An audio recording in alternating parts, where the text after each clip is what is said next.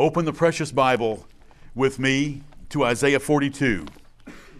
Isaiah chapter 42, where we have 25 verses that we would like to cover in the time that we have for this morning service. God comforted and warned his people that his Messiah would save elect Jews and Gentiles and crush Jew and Gentile enemies in this chapter. I hope that you read it last evening and were able to see the glory of the Lord Jesus Christ very specifically given in verses 1 through 9. And by the time we get to the end of those 9 verses, verses 10 through 12, should be our happy privilege and great joy to sing and shout his praise. Amen. Because the scriptures are going to call on us to do so. I've given you a brief outline of the chapter already. I'll not repeat that. This chapter is the third in the second half of the book of Isaiah. It's the third chapter in the comforting section of God in the 40s, where God is comforting his people after a great deal of prophesied judgment in chapters 1 through 39. To comfort is to strengthen. There's a fort in there. To comfort is to strengthen, morally or spiritually, to encourage, to hearten, to inspirit, to incite. I would love to be incited this morning. Amen. To minister, delight, or pleasure to gladden, cheer, please, and entertain is all included in the word comfort. Let's be comforted by God's word about his Son for us Gentiles. Amen. For us Gentiles is Isaiah 42. I'd like you to look back at Isaiah 6 just for a minute. Lately, in the last couple of hours, I believe that it would help my efficiency with you and your efficiency with me if we go back and remember a prophecy that was given to us in chapter 6. It'll help us understand the latter part of this chapter. Isaiah 6, you know the first 8 verses are the vision that Isaiah had of God's glory. And God said, who shall we send? Who shall I send? And Isaiah said, send me. I want to go and be your servant. And then we have his commission as a minister in verse 9.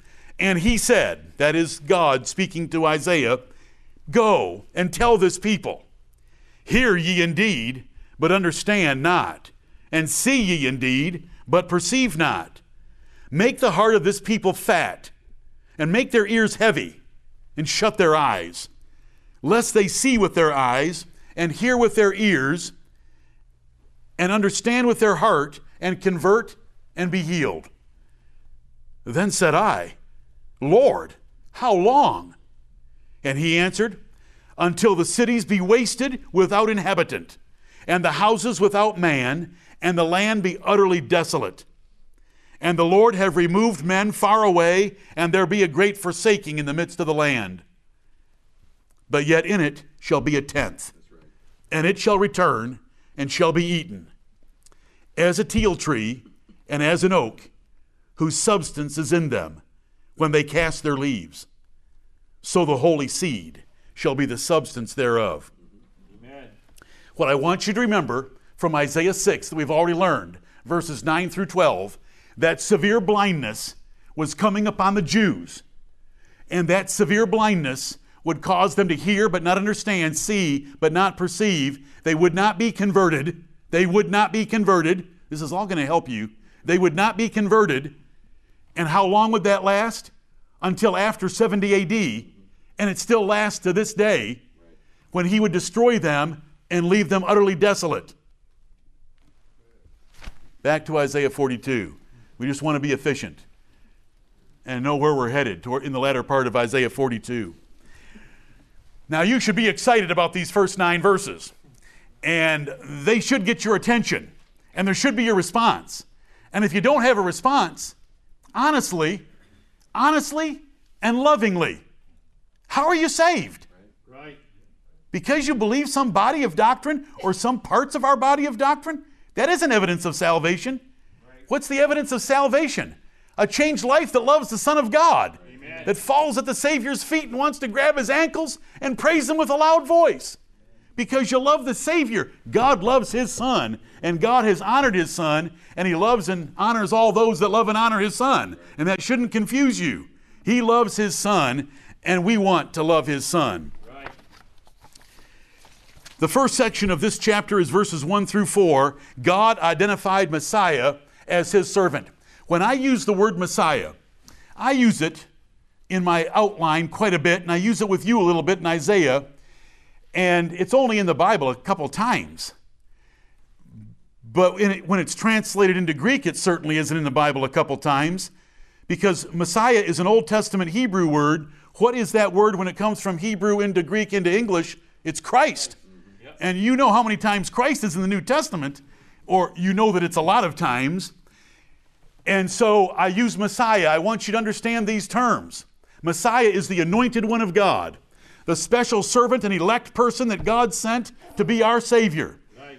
Messiah equals Christ. That is his office of the anointed one of God. Jesus is his personal name, Jesus of Nazareth. Jehoshua, Jehovah is salvation, is his name. Lord is his title as the ruler of all things. Jesus Christ is Lord. Amen. You know, if we believed in mantras and stamping our feet, we would just say that for 5 or 10 minutes. But we don't do that because the Lord expects us to operate our minds and not be like the Athenians or the Ephesians, Right. who for 2 hours cried out, "Great is Diana of the Ephesians." How much was Diana excited by their worship? Yes. There is no Diana. We have the Lord of glory. Right. I read to you the first 4 verses. God identified Messiah as his servant. This anointed one that's coming, the seed of the woman, the seed of Abraham, the son of David, is called God's servant here and his elect. Behold, behold, stop and look. Behold my servant, whom I uphold, mine elect, in whom my soul delighteth. I have put my spirit upon him. He shall bring forth judgment to the Gentiles.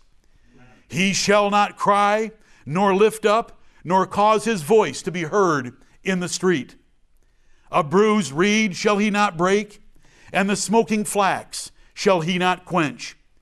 He shall bring forth judgment unto truth. He shall not fail, nor be discouraged, till he have set judgment in the earth, and the isles shall wait for his law. Amen and amen. The desire of all nations was going to come, and the isles, as we sang in that last song should have Isaiah 42 at the top. The author just didn't know it, I guess, or the Presbyterians didn't know it to put together that hymnal. And for those of you in audio land, we sing from 4 different books, and that's just one of them. Do you like the words, "He shall not fail, nor be discouraged"? Amen. Let me tell you something about me. And you can embrace it because it's true about you. Right. I fail and I get discouraged. Yep. He shall not fail, nor be discouraged. With apostles like he had, I'd be discouraged. You're better than his apostles. If I had to go the cross, I'd be discouraged. He didn't. He wasn't. And he wouldn't. Because who was upholding him? Whom I uphold. Oh, yes. Our Savior is a great and a mighty Savior. And we want to celebrate and worship him today. Verse 1. The words should be familiar to you because they're found somewhere else in the Bible. Matthew chapter 12. Let's just go ahead and turn over there and read those verses again. It won't hurt us. If the Lord thought they were worth putting in both testaments, then we can read them twice. Matthew chapter 12. And I'm going to start at verse 14. Matthew 12:14. Then the Pharisees went out and held a council against him, how they might destroy him. The Pharisees of the Jews, the straightest sect of the Jews' religion, the most conservative denomination of the Jews, wanted to destroy Jesus Christ the Lord. Verse 15, but when Jesus knew it, he withdrew himself from thence, and great multitudes followed him. And he healed them all, and charged them that they should not make him known. Remember that 16th verse. And charged them that they should not make him known, that it might be fulfilled which was spoken by Isaiah the prophet in the 42nd chapter, I'm telling you, saying, behold my servant whom I have chosen, my beloved, in whom my soul is well pleased. I will put my spirit upon him, and he shall show judgment to the Gentiles. He shall not strive nor cry, neither shall any man hear his voice in the streets. A bruised reed shall he not break, and smoking flax shall he not quench, till he send forth judgment unto victory. And in his name shall the Gentiles trust. The isles shall wait for his law. In his name shall the Gentiles trust. We have all 4 verses of Isaiah 42, 1 through 4, right here in Matthew chapter 12.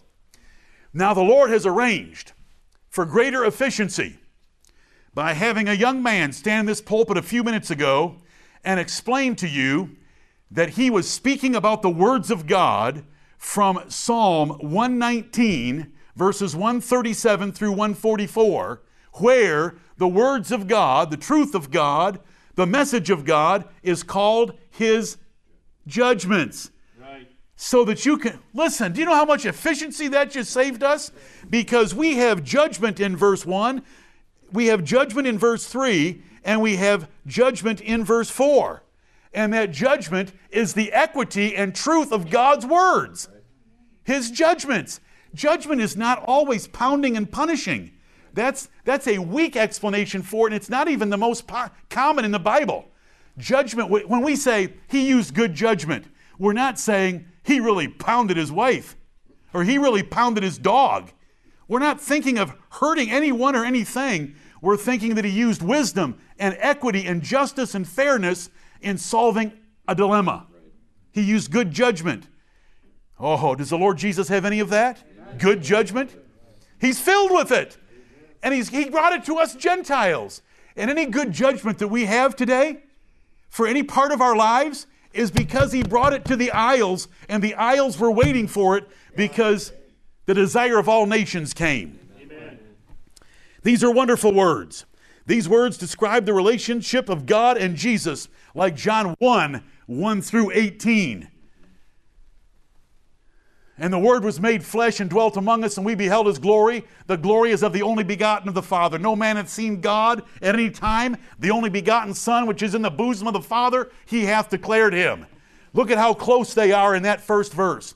You know, and you should know, that first clause, that compound clause, behold my servant whom I uphold, that's a clause, is enough for a sermon. Right. Behold my servant whom I uphold. And we have 25 verses. So I'm getting behind. So let's get through these verses. Behold my servant whom I uphold. The servant is clearly Messiah, the Christ of God, the Son of David, Jesus our Lord. When we get over to Isaiah 52 and 53, Jesus is called God's servant. My righteous servant shall justify many. And passages that you know are referring to Jesus Christ, maybe more than this one, you know that it's speaking of the Lord Jesus Christ. Right. It's clearly him. Almighty God conceived Jesus and Mary, raised him from the dead, and promoted him over the universe. Jesus is called God's elect, for God chose him. Did you notice that here it's called elect? In Matthew it's called chosen. And so there you have a definition for an English word, and you don't need a dictionary for it. You just need to compare spiritual things with spiritual. God chose Jesus out of the nation of the Jews like he chose David, and Psalm 89 tells us that. God delighted in Jesus of Nazareth. And so it shouldn't surprise us a bit when it says, in whom my soul delighteth. God gave the Holy Spirit to Jesus for a great ministry that would reach to the Gentiles. God gave the Spirit to Jesus without measure. John chapter 3 and verse 34. Here it says, I have put my Spirit upon him. First person to the third person. It's going to get better. I have put my Spirit upon him. Speaking about a third party. It's going to get better. Just remember that. He shall bring forth judgment to the Gentiles. My Son is going to bring the truth of my reign of righteousness in the universe and good judgment, equity, fairness, justice to the Gentiles. Right. And so we have that word 3 times in these 4 verses, and we've just been saved a great deal of trouble. I don't have to turn you anywhere because you were already turned there. And so God is going to bring that to Gentiles lost in the blindness and confusion of their minds. They're going to be given the light of the glorious gospel of Jesus Christ and all the equity, fairness, righteousness, and good judgment that it contains. It's not just, I am going to go destroy the Gentiles. I am going to go destroy the Gentiles. I am going to go destroy the Gentiles. It's, I'm going to give the Gentiles something they've never had before. And if you read about our ancestors, you don't have to. You just have to read about the relatives you have today in America. They don't know good judgment. Right. Let's not even get off on that subject. But they don't know good judgment like the Lord brought us in His Son. Verse 2, you know that more could be said. Will you please have mercy on me? We are here for Him today. Do you know this glorious man? Right. Do you know my King? Amen. That's my King. Amen. Do you know the man Christ Jesus? The universe is all about Him. And that's why we're here together today.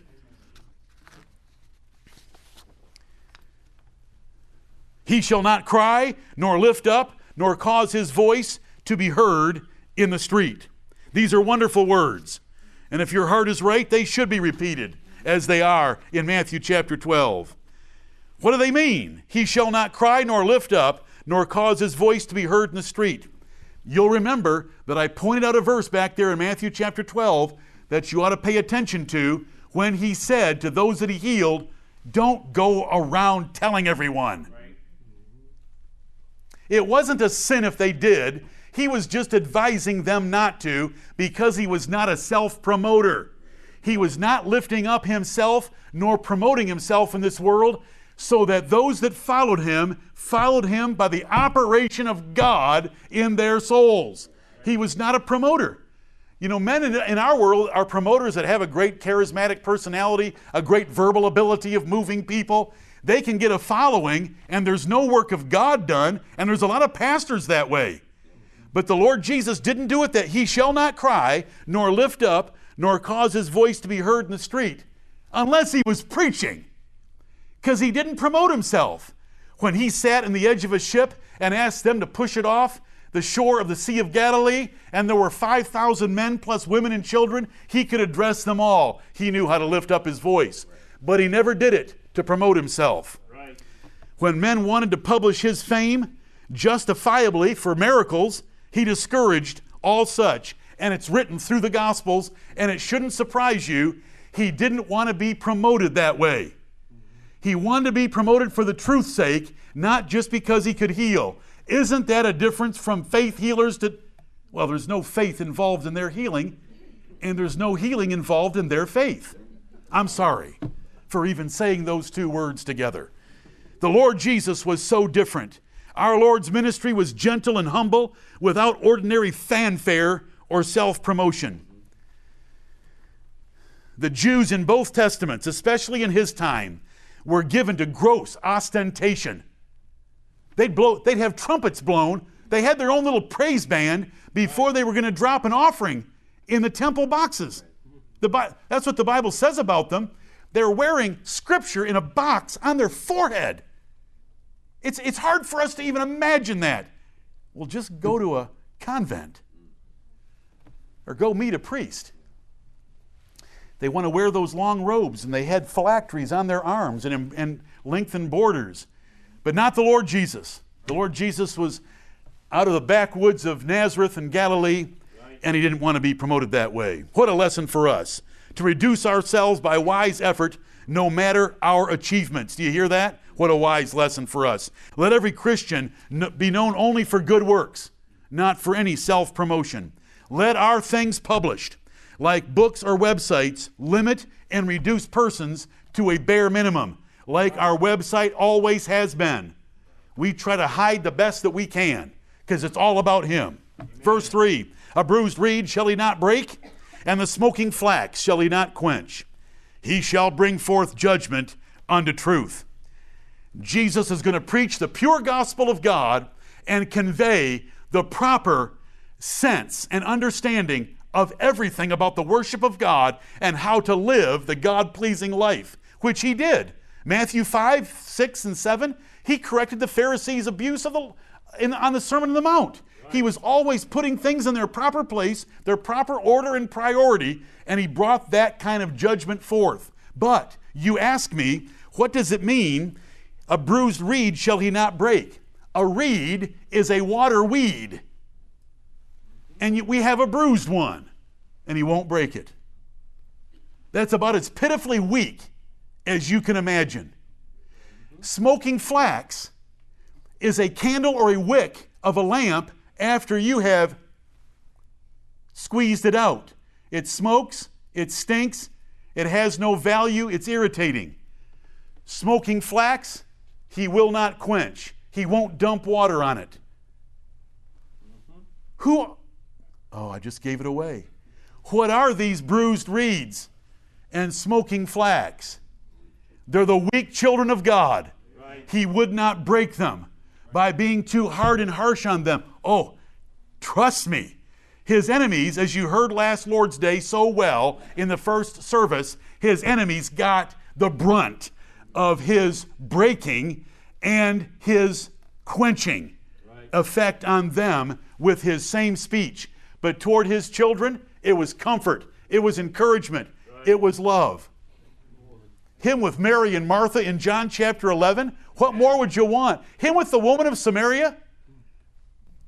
Woman, He it is that speaketh with thee.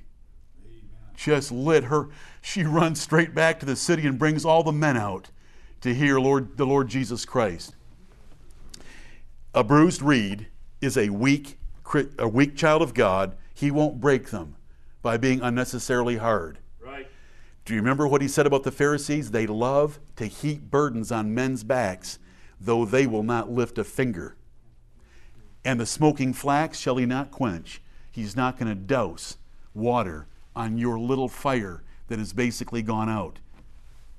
Just like Adam presented to us from Psalm 119, I am small, I am pitiful, I am like a bottle in the smoke, because a bottle in the smoke, and many other verses he read to us, the words of God strengthen us because Jesus Christ is behind those words and God is behind those words to encourage and strengthen us. Amen. We don't want any smoking flax to go out in this church. Every scorner will help you to the door and will push your car. You won't even need to turn it on. We'll get it off our property.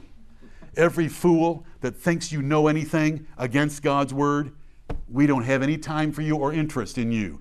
But if you're a child of God and you feel like you're just smoking flax and you're just a bruised reed, we will not break you nor quench you. We want to fan you back into full life. Amen. And we hope that you want to do that for us. And let's all do that together. Right. Consider one another to provoke unto love and to good works. Let's take those bruised little reeds and smoking flax and stir it up. You ever feel that way? Adam told you where to go. Listen, I wanted to jump up on my chair and shout out that was inspired psychotherapy.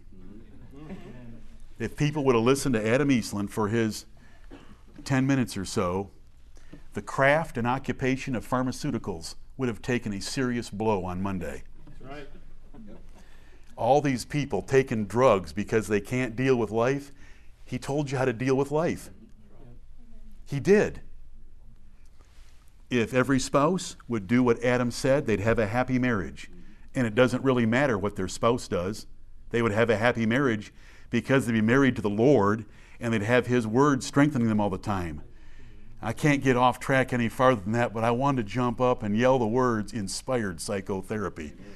Do you know how much counseling there would be left if people trusted God's words and went to them every time they were in trouble? There wouldn't be any reason to counsel, because your problems are solved with God's word and God being with you. All of us together have never had problems that equaled David's problems. David had gargantuan problems, and a very large number of them in his family, in his friends, in his church, in his nation, in his enemies. But look at the resolution. Right. And the Lord brought that when he brought forth judgment unto truth. He brought forth the true way of looking at everything in life and the true gospel of Jesus Christ and the just dealings of God with men. Jesus brought it. Verse 4, he shall not fail, nor be discouraged, till he have set judgment in the earth, and the isles shall wait for his law. Now see, if we read ahead to verse 4, you would know what judgment means. Do you see it? He will set judgment in the earth, that's outside of Israel, and the isles shall wait for his law. They're looking for it. They're waiting to hear real truth, real explanation, understanding, equity, justice in dealing with life, in dealing with God, in knowing him, what he expects of them. The Lord Jesus Christ brought that, and the Gentiles were looking for it. And it's explained here, just like it is in Psalm 119, just like it is in Psalm 19. You know how we sing in Psalm 19, the law of the Lord, the testimonies of the Lord, the judgments of the Lord are true and righteous altogether. True, he'll bring forth judgment unto truth. His judgments, his way of looking at things, his equity, his fairness, his righteousness, his justice is truth. It is the true resolution to every problem. Thank you, Lord. Jesus would not fail nor be discouraged. What a verse. These are sound bites with sense. Sound bites with sense. He shall not fail. You know, we could call that a sound bite just for the sake of my point here. He shall not fail nor be discouraged. You have never met anyone like that. You have never been that yourself. But Jesus Christ is that. He shall not fail. He will not lose a single one of us. When he says, I will never leave thee nor forsake thee, he won't violate it because he failed or because he got discouraged with you. You get discouraged with him, but he doesn't get discouraged about fulfilling his commission toward you. These are wonderful words. They're shouting words. He shall not fail nor be discouraged till, because he's going to accomplish this, he have set judgment in the earth, and the isles shall wait for his law. The first verse told us Gentiles. The fourth verse told us the earth, it's the Gentiles. Jesus was the desire of all nations. It brings us to the next section. If you want to think about verses 1 through 4 in detail, I preached it to you a few years ago in John chapter 12, where Jesus said, now is the judgment of this world. Now that didn't mean he was going to burn the world up. That means he was going to bring his gospel into the world, and it was going to turn the world upside down. There was a new world system brought in by the Lord Jesus Christ, by the religion of Christianity. And remember, we spent weeks and weeks and weeks, too many, on John chapter 12, verses 31 through 33. But let's get to this second section. Verses 5 through 9, I read to you, God foretold that Messiah was for us Gentiles. And look what's stuck right in the middle.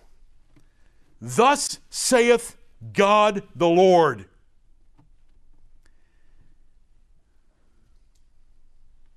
He that created the heavens and stretched them out. He that spread forth the earth and that which cometh out of it. He that giveth breath unto the people upon it, and spirit to them that walk therein. This is the God of all creation and the God of all life. Verse 6, I, the Lord, have called thee in righteousness, and will hold thine hand, and will keep thee, and give thee for a covenant of the people, for a light of the Gentiles, to open the blind eyes, to bring out the prisoners from the prison, and them that sit in darkness out of the prison house. I am the Lord. That is my name, and my glory will I not give to another, neither my praise to graven images. Behold, the former things are come to pass, and new things do I declare. Before they spring forth, I tell you of them. Amen and amen. Here comes God for us Gentiles at war with us through the Lord Jesus Christ to cure us, save us from idolatry. Right. From idolatry. That is why we have verse 5, which seems a little bit out of place. I could read from 4 to 6, he shall not fail, I the Lord have called thee, and I would think that that'd be okay. But verse 5 is there because our God is the creator God of the universe, and he's coming after Gentiles, and when he sets his judgment for truth in the isles, it's to cure them of idolatry. And so he's the creator. The breath that we have, he breathed into man's nostrils the breath of life. The spirit, we each have a spirit, a human spirit. That spirit is from him. Because see, their idols have no spirit. But he has spirit, and he gave it to his children. And he gave it to all men. And he gave it to animals as well. Because all of that power is in the creator and nowhere else. We can move on from that. You know verse 5. Let's just move on to verse 6. And notice it's now first and second person. Did you see that? I, the Lord, have called him in righteousness? No. It is getting even more intimate of the relationship between God and his Son. I, the Lord, in verse 6, have called thee in righteousness, and will hold thine hand, and will keep thee, and give thee. That is God and his Son together. The Father honored that this is my beloved Son, in whom I am well pleased. And Jesus would call upon the Father, Father, glorify thy name. The relationship on earth is just wonderful, and we should copy it in every way that we can. He's our Father. Right. He's our Father by being made acceptable to him in the beloved. We've been adopted. We're his children. Let's have that intimate relationship. God's not ashamed of it. Look at, I will with thee. A man, don't ever forget it. There's one mediator between God and men, the man, Christ Jesus. 1 Timothy chapter 2 and verse 5. I, the Lord, have called thee in righteousness. What you're going to do is going to display the righteousness of God to the universe. The angels are going to want to look into this transaction. And we're going to get to the transaction in the second service. Yes, I've been a little obscure about the second service, and I trust that it will bless your souls. But it's going to be about the value and the price of the righteousness of Christ being put on you by his death for you. Amen. I, the Lord, have called thee in righteousness. You are going to demonstrate my perfect righteous character to the universe. I'll hold thine hand. I will keep thee. I'm going to give thee for a covenant of the people. The Jews are looking for the seed of the woman, the seed of Abraham, and the son of David. I'm going to give you to fulfill that covenant. And so we find, like in Luke chapter 2, people like Simeon and Anna waiting for the consolation of Israel because they were waiting for this redemption. Zechariah and Elizabeth were waiting for it. But what else is he going to do? Because that's not going to go over very well. And I don't mean that disrespect. Yes, I do. They disrespected our Savior, and they paid for it dearly 40 years later. Right. They paid for it dearly. And for a light of the Gentiles. See, it's about darkness. Our ancestors were dark. Our ancestors didn't know up from down. They worshiped all kinds of things rather than the living God that was described for us in verse 5. And hear the Lord Jehovah, capital L-O-R-D, I've called thee in righteousness. Everything God does is righteous, but his plan of salvation in Jesus is most righteous. Amen. To create the dilemma and to create the drama of killing his own son for his enemies, that is a display of righteousness. We just pop. Amen. But we delight in it. Amen. It's called the unspeakable gift. Right. In 2 Corinthians 9:15, it is called the unsearchable riches of Christ in Ephesians.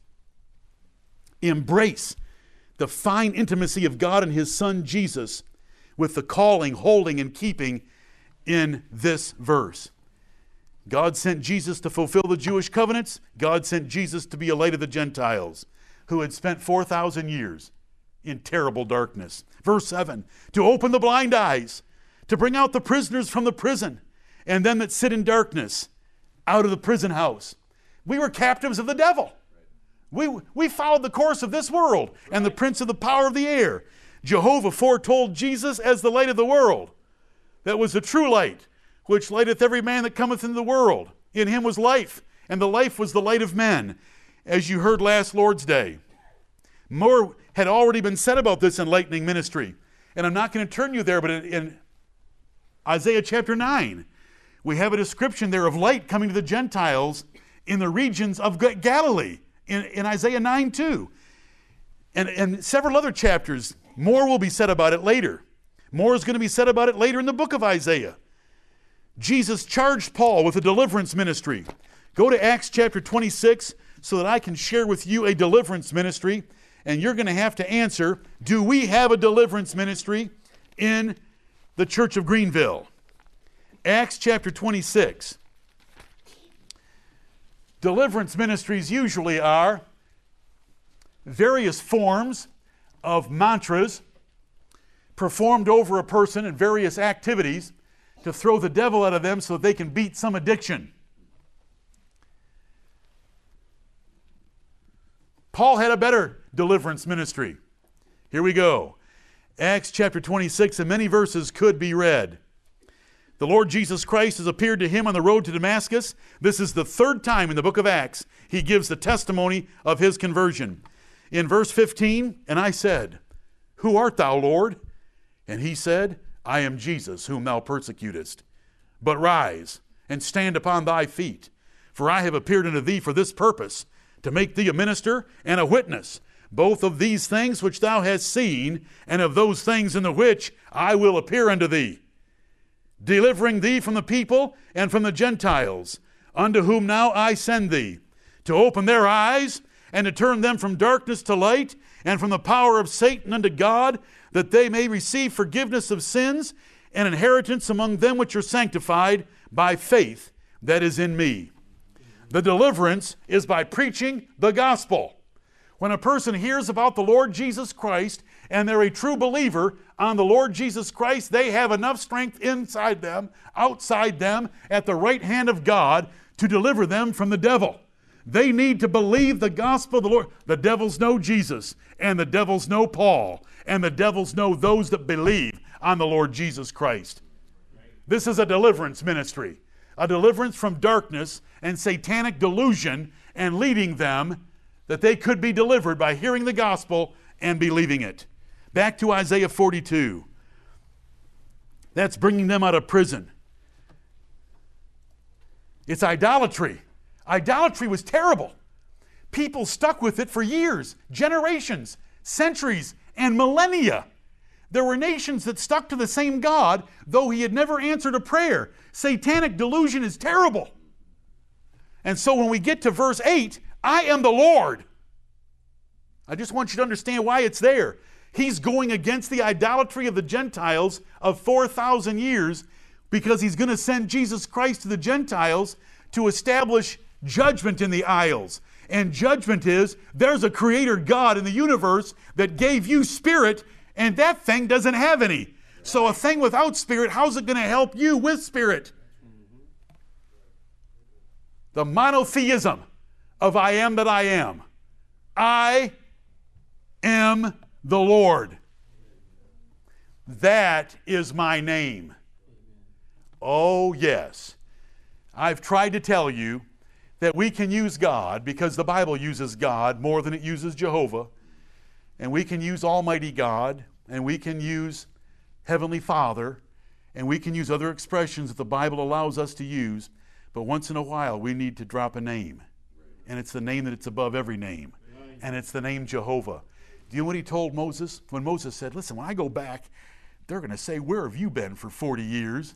And they're not going to believe me. Who do I tell them sent me? Tell them I am that I am sent you. That is my memorial forever. That's verse 15. 14 is I am that I am. 15 is that's my memorial forever. He loves that name. And we have it thousands and thousands of times in the Bible obscured by the all capital Lord. And I want to share this with you. I've shared it in greater detail with a member in the church. We want to use the name Jehovah from time to time, but we want to use it on a proportionate basis comparable to the Bible because we trust the words of the Bible. Right. That if it's his memorial forever, we don't want to be throwing it out all the time. Right. So we're going to be biblical about it, and then we're going to be as wise as serpents about it. When people hear us using Jehovah exclusively, they'll think we're Jehovah's Witnesses, Right. who use it exclusively, and the Bible doesn't. But I've got to explain these words right here to you. He loves that name. Mm-hmm. Do you believe in God? Well, what does that mean? Is that Allah or Buddha? Who's your God? Vishnu? Do you believe in Jehovah? Well, I believe in Yahweh. Really?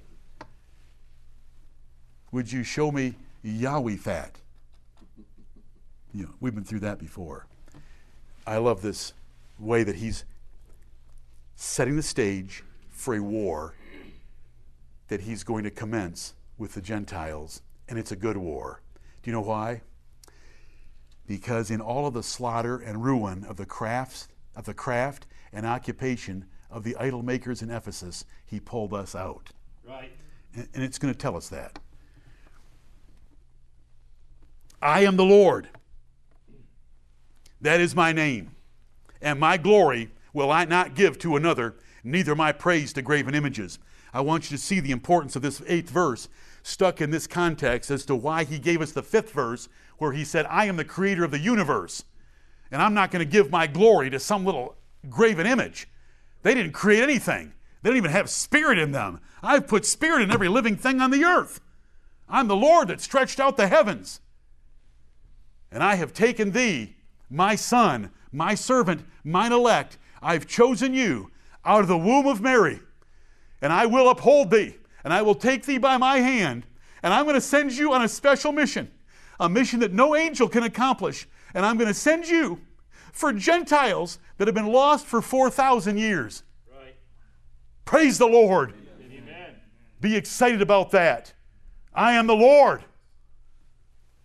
And that mighty God took the Lord Jesus Christ, chose him out of the people, said he would uphold him. The God delights in him. You're going to bring forth judgment to the Gentiles. You're going to cure them of idolatry, and you're going to save my people out of them. You're going to be a light to them that have been in darkness for 4,000 years. Do you understand what a Christian nation looks like in the world compared to nations in the past? It's incredible. Right. You say, what do you mean by a Christian? That just nominally Christian. They look entirely different. Hi, Hayden. I am the Lord. That is my name. And my glory will I not give to another, neither my praise to graven images. What a wonderful statement there. Verse 9, behold, the former things are come to pass, and new things do I declare. Before they spring forth, I tell you of them. Jews, my people, Isaiah's preaching, behold, the former things are come to pass. The prophecies God gave in the past, whether it was Genesis chapter 3 about what was going to happen to the woman when she tried to give birth, or whether it was Genesis chapter 16 about how the Arabs were always going to fight among themselves, or whether it's as we progress all the way forward, whether it's Assyria and Sennacherib, behold, the former things are come to pass, and I'm now telling you new things. Before they spring forth, I tell you of them. I'm telling you about some new things that are going to happen in the earth. Get excited about them, and it's the salvation of the Gentiles.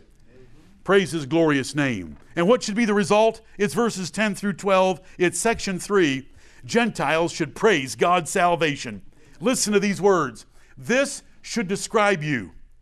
Sing unto the Lord a new song, and his praise from the end of the earth. Ye that go down to the sea, and all that is therein, the isles and the inhabitants thereof. Just as we sang in number 448 in the Trinity hymnal, these words were in that song. Jesus saves. Sing unto the Lord a new song. Verse 11, let the wilderness and the cities thereof lift up their voice. These are the Gentiles scattered all over the place. The villages that Kedar doth inhabit. Let the inhabitants of the rock sing. Let them shout from the top of the mountains. Let them give glory unto the Lord and declare his praise in the islands. Amen. These three verses should describe our level of excitement and passion and praise of the God that sent his servant to save us Gentiles from the blindness of our ancestors and the traditions of our religion. We've been delivered magnificently. By his death on the cross, he saved us legally. By the power of his Spirit and the power of his Word, he regenerated us vitally. And by sending his gospel, he has saved us practically. All by the decrees of God. He was God's elect. We were chosen in him as God's elect. And he's coming for us soon. And he'll never forsake us. Amen. This is how we ought to sing and shout. Right. Now let me just tell you something. I've got enough for a sermon on Kedar. What is Kedar? Kedar was a city of the Arabians. Kedar was the second-born son of Ishmael. All you quizzers, every time Galatians chapter 4 popped up yesterday, verses 21 through 31, I was having a problem. I had a number of problems yesterday. Is anybody sitting next, please forgive me, knows? Kedar was the second-born son of the Arab Ishmael. Ishmael and his mother, Hagar, were cast out because the son of the bondwoman shall not be heir with the son of the free woman. Right. Kedar's shouting praise. Do we have a problem in the Scriptures? Oh, no, we don't. Kedar was a place of tent dwellers. I have so many verses about, this is just I was out of my mind. I was rolling through my house, walking and running through my house, shouting to the Lord about this.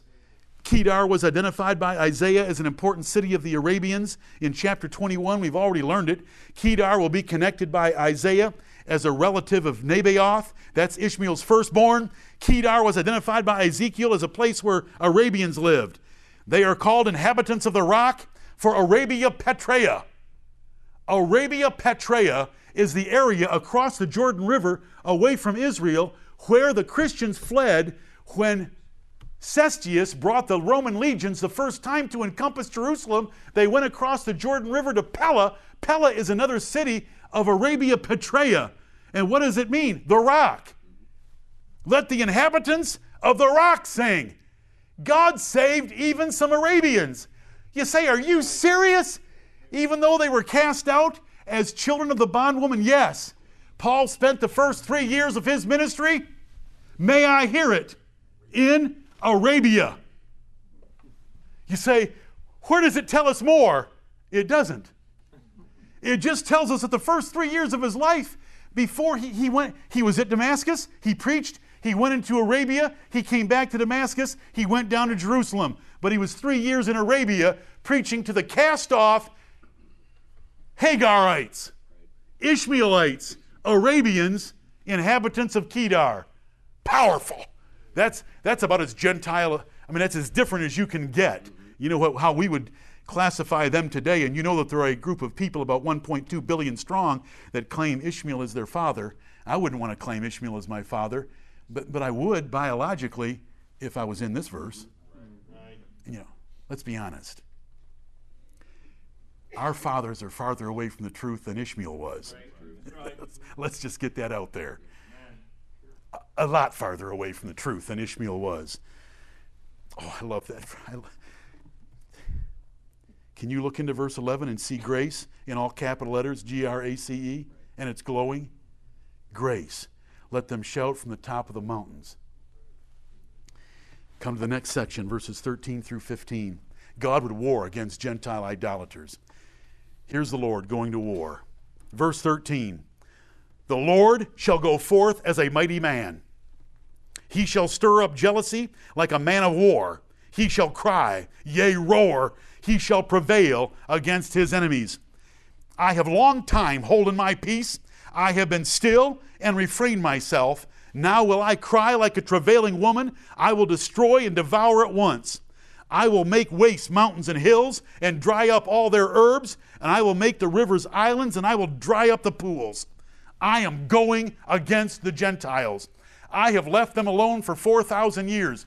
Do you know that in the Bible it tells us these things in Acts chapter 14, Acts chapter 17, that God winked at those things in times past, but now commandeth all men everywhere to repent. Why? Because he had sent his servant to be the light of the Gentiles and to stop their blindness and to show them the truth that idolatry was not the true religion. Right. Did it work? I've already referred to it. The craft in Ephesus about creating little idols to Diana, they had to have a meeting of the tradesmen, and they said, our craft and our occupation is in danger of going away because of what this Paul's preaching, because of his deliverance ministry.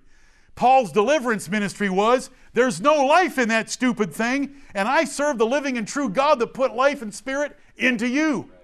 And it changed the world. They turned the world upside down. Do you know what it said they did in Ephesus?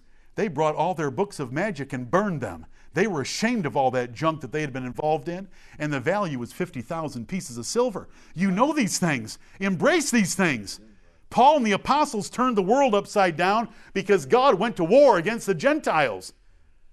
He was to be the light of the Gentiles, and he is with the Lord Jesus, and I uphold him. Jesus ascended back into heaven. What does the Bible tell us? Here's what it tells us. God was manifest in the flesh, justified in the spirit, seen of angels, preached unto the Gentiles, believed on in the world, received up into glory. He changed the world. It was a war. We needed a war to be fought. We were stubbornly set in our ways that we were going to continue the traditions of our fathers and worship idols. But God will not give his glory to a graven image. And for whatever reason, because it seemed good in his sight, he chose you and he chose me. And we better get excited about it and happy that he came and delivered us from the citadel of the devil. First of all, by the one named Paul, formerly Saul of Tarsus, and they glorified God in me. Verses 13 through 15. I don't need to tell you what jealousy is. God does not like you bowing down to some little piece of stone or wood. That's what he stirred up his jealousy. But there's another angle to this. He had sent his son into the world. And if you neglected his son, you were in the most serious trouble of all. When Paul stood on Mars Hill, he said, now God's winked at your ignorance in times past, and you should be able to figure out from your own poets and just from pinching yourself that these idols of yours have no power. But I got one more thing I have to tell you. God raised his son from the dead because he's going to send his son to judge you Greeks. And that was his invitation at the end of Acts 17. I just love reading it over and over again to see Paul's method of preaching. But so this is a war, and it's for our good. The Lord had been a long time holding my peace. I hope you know the New Testament references. In times past, he winked at these things. He overlooked their ignorance in times past. Acts 14, Acts 17. But no longer. I'm going to waste what they've been trusting in. I don't care if they're big nations, small nations, large religions or small religions. I don't care about their incense and herbs. I don't care about their rivers, what they've relied on. I don't care about the sustenance. I will turn that religion upside down. Which brings us to the next section. Much more has been said. What I am overlooking right now, not to bore anyone, are the 20 or 30 reasons why we keep the context of verses 1 through 12 through the second half of the chapter. What is the second half of the chapter about? What are these events of this war? Now, I've just presumed on you with verses 13 through 15 that it's the gospel ministry of Jesus Christ, and so the Gentiles heard truth for the first time in thousands of years. And that is what we can prove from this passage by a number of references. You know, the most important decision in every chapter of Isaiah is, what is this event? Is this Sennacherib in Assyria? Or is it Cyrus in Babylon? Or is it Messiah in Rome? This one is Messiah in Rome. And the reason I wanted to take you back to Isaiah 6 is to say that when blindness is being dealt with, it extends all the way into the Roman destruction of Jerusalem. See, he came unto his own, and his own received him not. Right. He was in the world, and the world was made by him, and the world knew him not. But do you know what the apostles did? They made the world knowledgeable about him. Our ancestors heard about the Lord Jesus Christ. But he came into his own, the Jews, and they received him not, until they were destroyed by Rome, which this chapter ends with. There's enough material on that subject. There's multiple pages of proofs to show you, because it's the most difficult part of studying Isaiah. What is the event? And you've got to remember that Isaiah bounces all over. He bounces all over. Think with me. Isaiah 6, it's Messiah and Jewish blindness. Isaiah 7, it's Assyria taking out Israel. Isaiah 9, it's back to Messiah. Isaiah 10, it's the long chapter about the axe and the saw of Sennacherib of Assyria. Isaiah 11, it's the ensign of the Gentiles, meaning Jesus, the son of David. It's just back and forth. And once you make the decision, once you have a tsunami to say, this is about Messiah, then the hobbles come off.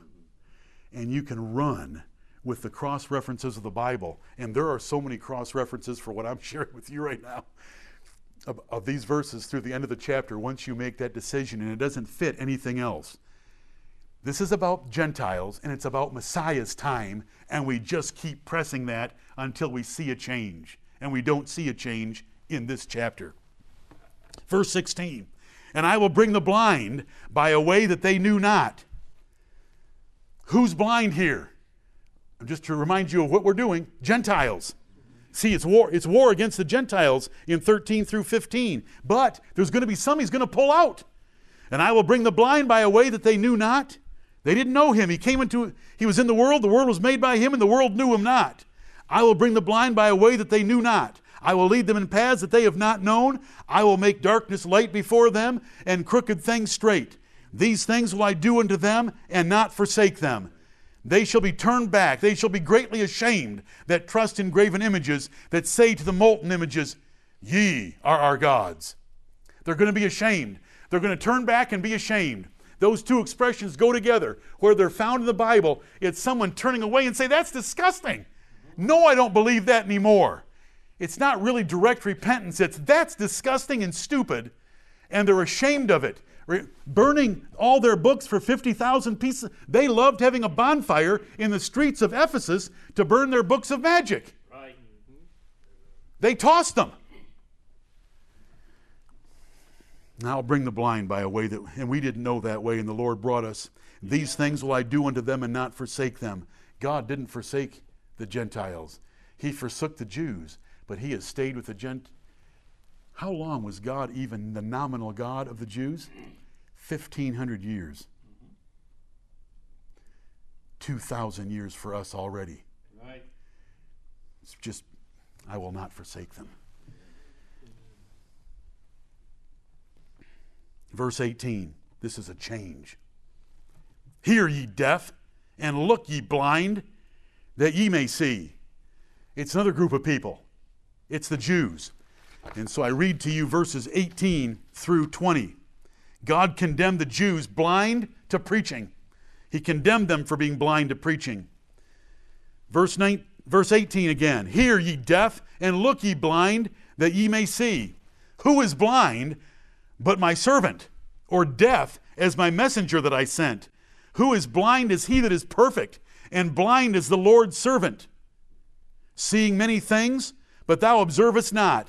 Opening the ears, but he heareth not.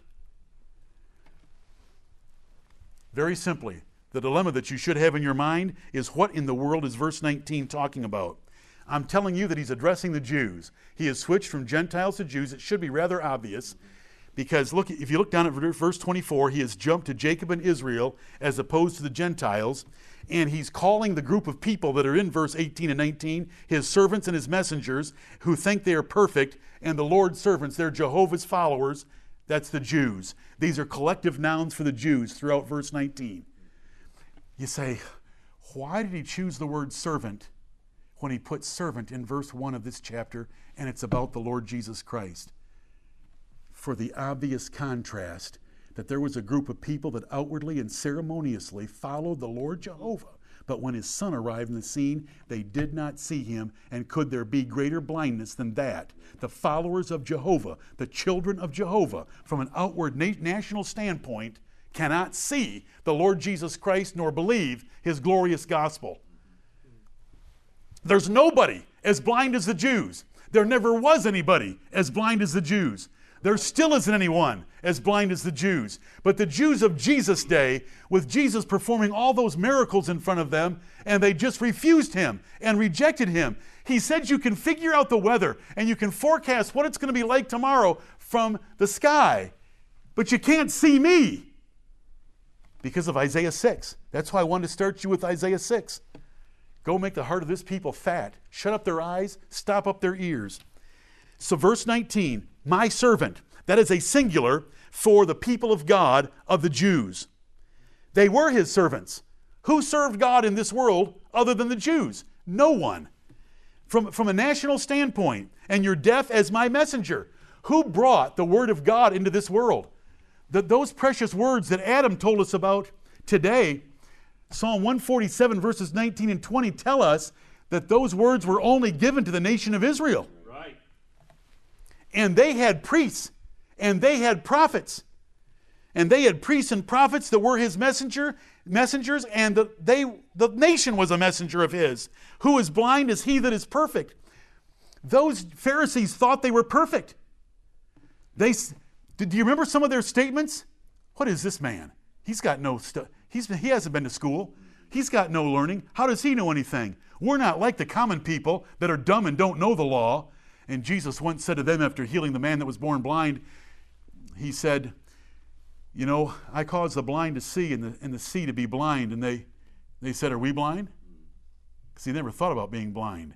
They thought they knew everything. When you get over to Romans chapter 2, Paul said, thou that callest thyself a Jew. Yeah, you're the one that's instructed in the law, and you know everything about the law, and you're able to tell everyone else in the world where they're wrong. Do you remember all this in the Bible? Right here. He that is perfect is blind. They thought they were perfect. They presumed that they were perfect, and they said they were perfect, and they knew everything, and blind is the Lord's servant. This is a collective noun. You know it's not the Lord Jesus Christ, right? Can we follow the two-step method of Bible interpretation? Let's first of all prove what it doesn't mean. Is Jesus the servant of verse 1 in verse 19 and he's blind? No. Then who is? The Jews. Why would he choose that word? To make it exciting. Studying the Bible. Why would he choose the word servant in verse 1 and the word servant in verse 19 to give us gray hair? But he's always merciful. Right. And when we try to exalt his son, he'll point it out to us. And verse 19 now should be very plain to you. Who is blind but my servant? My nation of Israel and Jacob are so blind they can't see anything. There's no one blind as them. The Gentiles, they have an excuse. They never heard. They haven't been taught anything. They're not my servants. They serve idols. Seeing many things, but thou observest not. Verse 20. Opening the ears, but he heareth not. Did they see many things from the ministry of this Messiah that's been described in this chapter? Did they see many things, many miracles, and still couldn't believe? Did they hear many things that were pure truth? When they assaulted him with their questions, their most calculated questions to trip him in Matthew chapter 22, did he answer them in such a way that they purposed among themselves, we're never going to do that again because we just got shamed in front of the whole nation? Do you understand this text? We're just following the context through about the glory of the Lord Jesus Christ, God upholding him, God blessing him. You know we're going to run into chapters where it says that God's going to give him the spirit of wisdom. We've already fell upon some of these. And he's going to be able to speak a word to silence his enemies. That's God condemning the Jews blind to preaching, and they were also blind to their punishment, which is verse 21. The Lord is well pleased for his righteousness' sake. He will magnify the law and make it honorable. But this is a people robbed and spoiled. They are all of them snared in holes, and they are hid in prison houses. They are for a prey, and none delivereth, for a spoil, and none saith, Restore. Who among you will give ear to this? Who will hearken and hear for the time to come? Who gave Jacob for a spoil, and Israel to the robbers? Did not the Lord, he against whom we have sinned? For they would not walk in his ways, neither were they obedient unto his law. Therefore he hath poured upon him the fury of his anger and the strength of battle, and it hath set him on fire round about. Yet he knew not, and it burned him, yet he laid it not to heart. Did the burning up of Jerusalem in 70 AD bring Jews to repentance? No, it did not. They saw many things in verse 20, but they didn't observe them and understand them. They heard many things, but they refused them.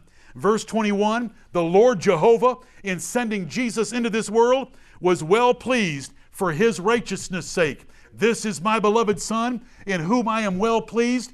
I have the most perfect righteous transaction that I'm going to bring about with my Jews, with my Jewish nation, and with the Gentiles. He will magnify the law and make it honorable. This is what we heard about from Psalm 119. Right. Jesus Christ and his apostles magnified the law and made it honorable in the world.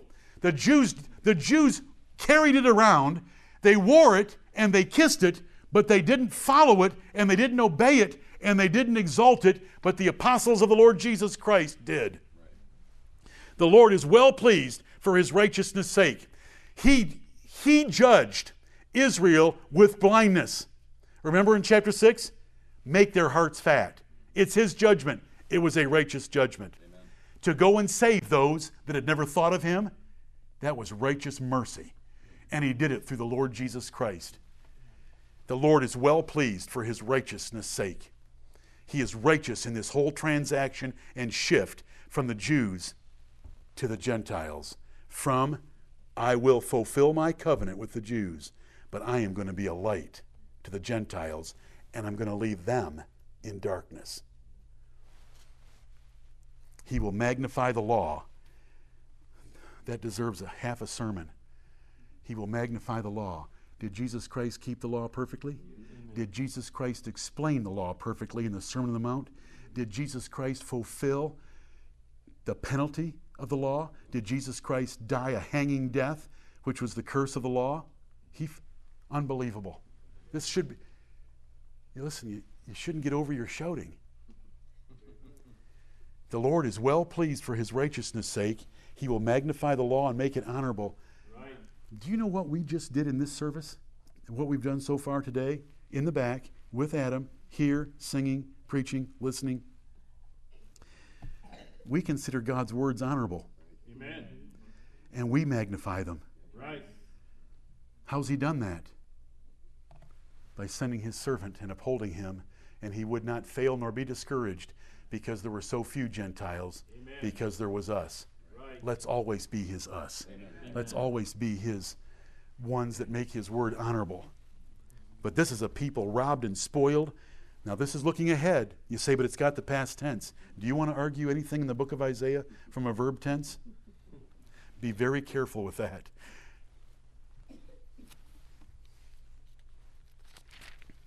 Okay? You're still questioning me.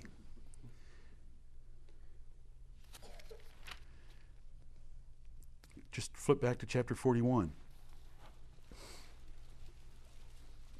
The one we did a few weeks ago when I was with you. Verse 2. Who raised up the righteous man from the east? That's 150 years away. That's Cyrus the Persian. The past tense is used here, but it's looking forward to this blindness ending, just like Isaiah 6 gave it to us. Remember Isaiah 6? I read it for a purpose. Verses 9 through 13. The Jews were going to be blind all the way through their desolation, destruction, and scattering everywhere by the Romans. And so that is this right here, because we're following it right through, and we're seeing the Lord Jesus Christ sent to the Jews first, and then by his apostles to the Gentiles. Some of the Gentiles believed, were saved from idolatry. The Jews were blinded, and there was no blindness like theirs ever in the history of the world. And they couldn't understand the preaching, and they didn't understand why they were judged so many times and why they were judged by the Romans. This is a people robbed and spoiled. They are all of them snared in holes. Listen, they had publicans running all over the place collecting taxes for the Romans. Why was Joseph and Mary in Bethlehem of David? To pay taxes. They were being robbed and spoiled by the Romans. They're all of them snared in holes. They sure were during the siege. And they are hid in prison houses. They are for a prey, and none delivereth. But if this was Babylon, there was a deliverer. It was Cyrus. And none saith, restore. Because, see, there was a restorer of them when they were in Babylon. This is Rome. It was permanent and final. Who among you will give ear to this? Who will hearken and hear for the time to come? Are there any of you Jews that are going to have enough sense that you're going to hear what's coming and you're going to change? Who gave Jacob for a spoil and Israel to the robbers? Do you think this is chance? Do you think this is just political upheaval? Who gave Jacob for a spoil and Israel to the robbers? Did not the Lord, he against whom we have sinned? Notice it jumps back to Isaiah. For they would not walk in his ways. It jumps to another group of Jews. Neither were they obedient unto his law. Therefore he, that is the Lord, hath poured upon him the fury of his anger and the strength of battle. And it hath set him on fire round about, yet he knew not. And it burned him, yet he laid it not to heart. There's a singular male pronoun for Israel and for Jacob. Just like he was called the servant, singular, and the message, singular, in verse 19. They didn't listen to the preaching, and they didn't listen to the judgment. There were the Romans. The Romans knew that God had sent them. Titus knew that God had sent him. It was too obvious that God was in the matter to exterminate from the earth the most wicked generation of men that have ever lived. Just like the Bible says. We don't need Josephus. We don't need to hear the words of Titus because we have the words of the Word of God. The most wicked generation ever. They couldn't get the preaching and they couldn't get the punishment because God had given them over after 1,500 years, and we are now 2,000 years strong with the Lord of glory. Amen. What should be the result of us? We should love preaching. Right. We should look in our lives when we see adversity and God's chastening hand and repent. Right. And at all times, we should be shouting praise and lifting up our voice and shouting. Amen. May the Lord bless the preaching of His word to the honor of the Lord Jesus Christ. Amen.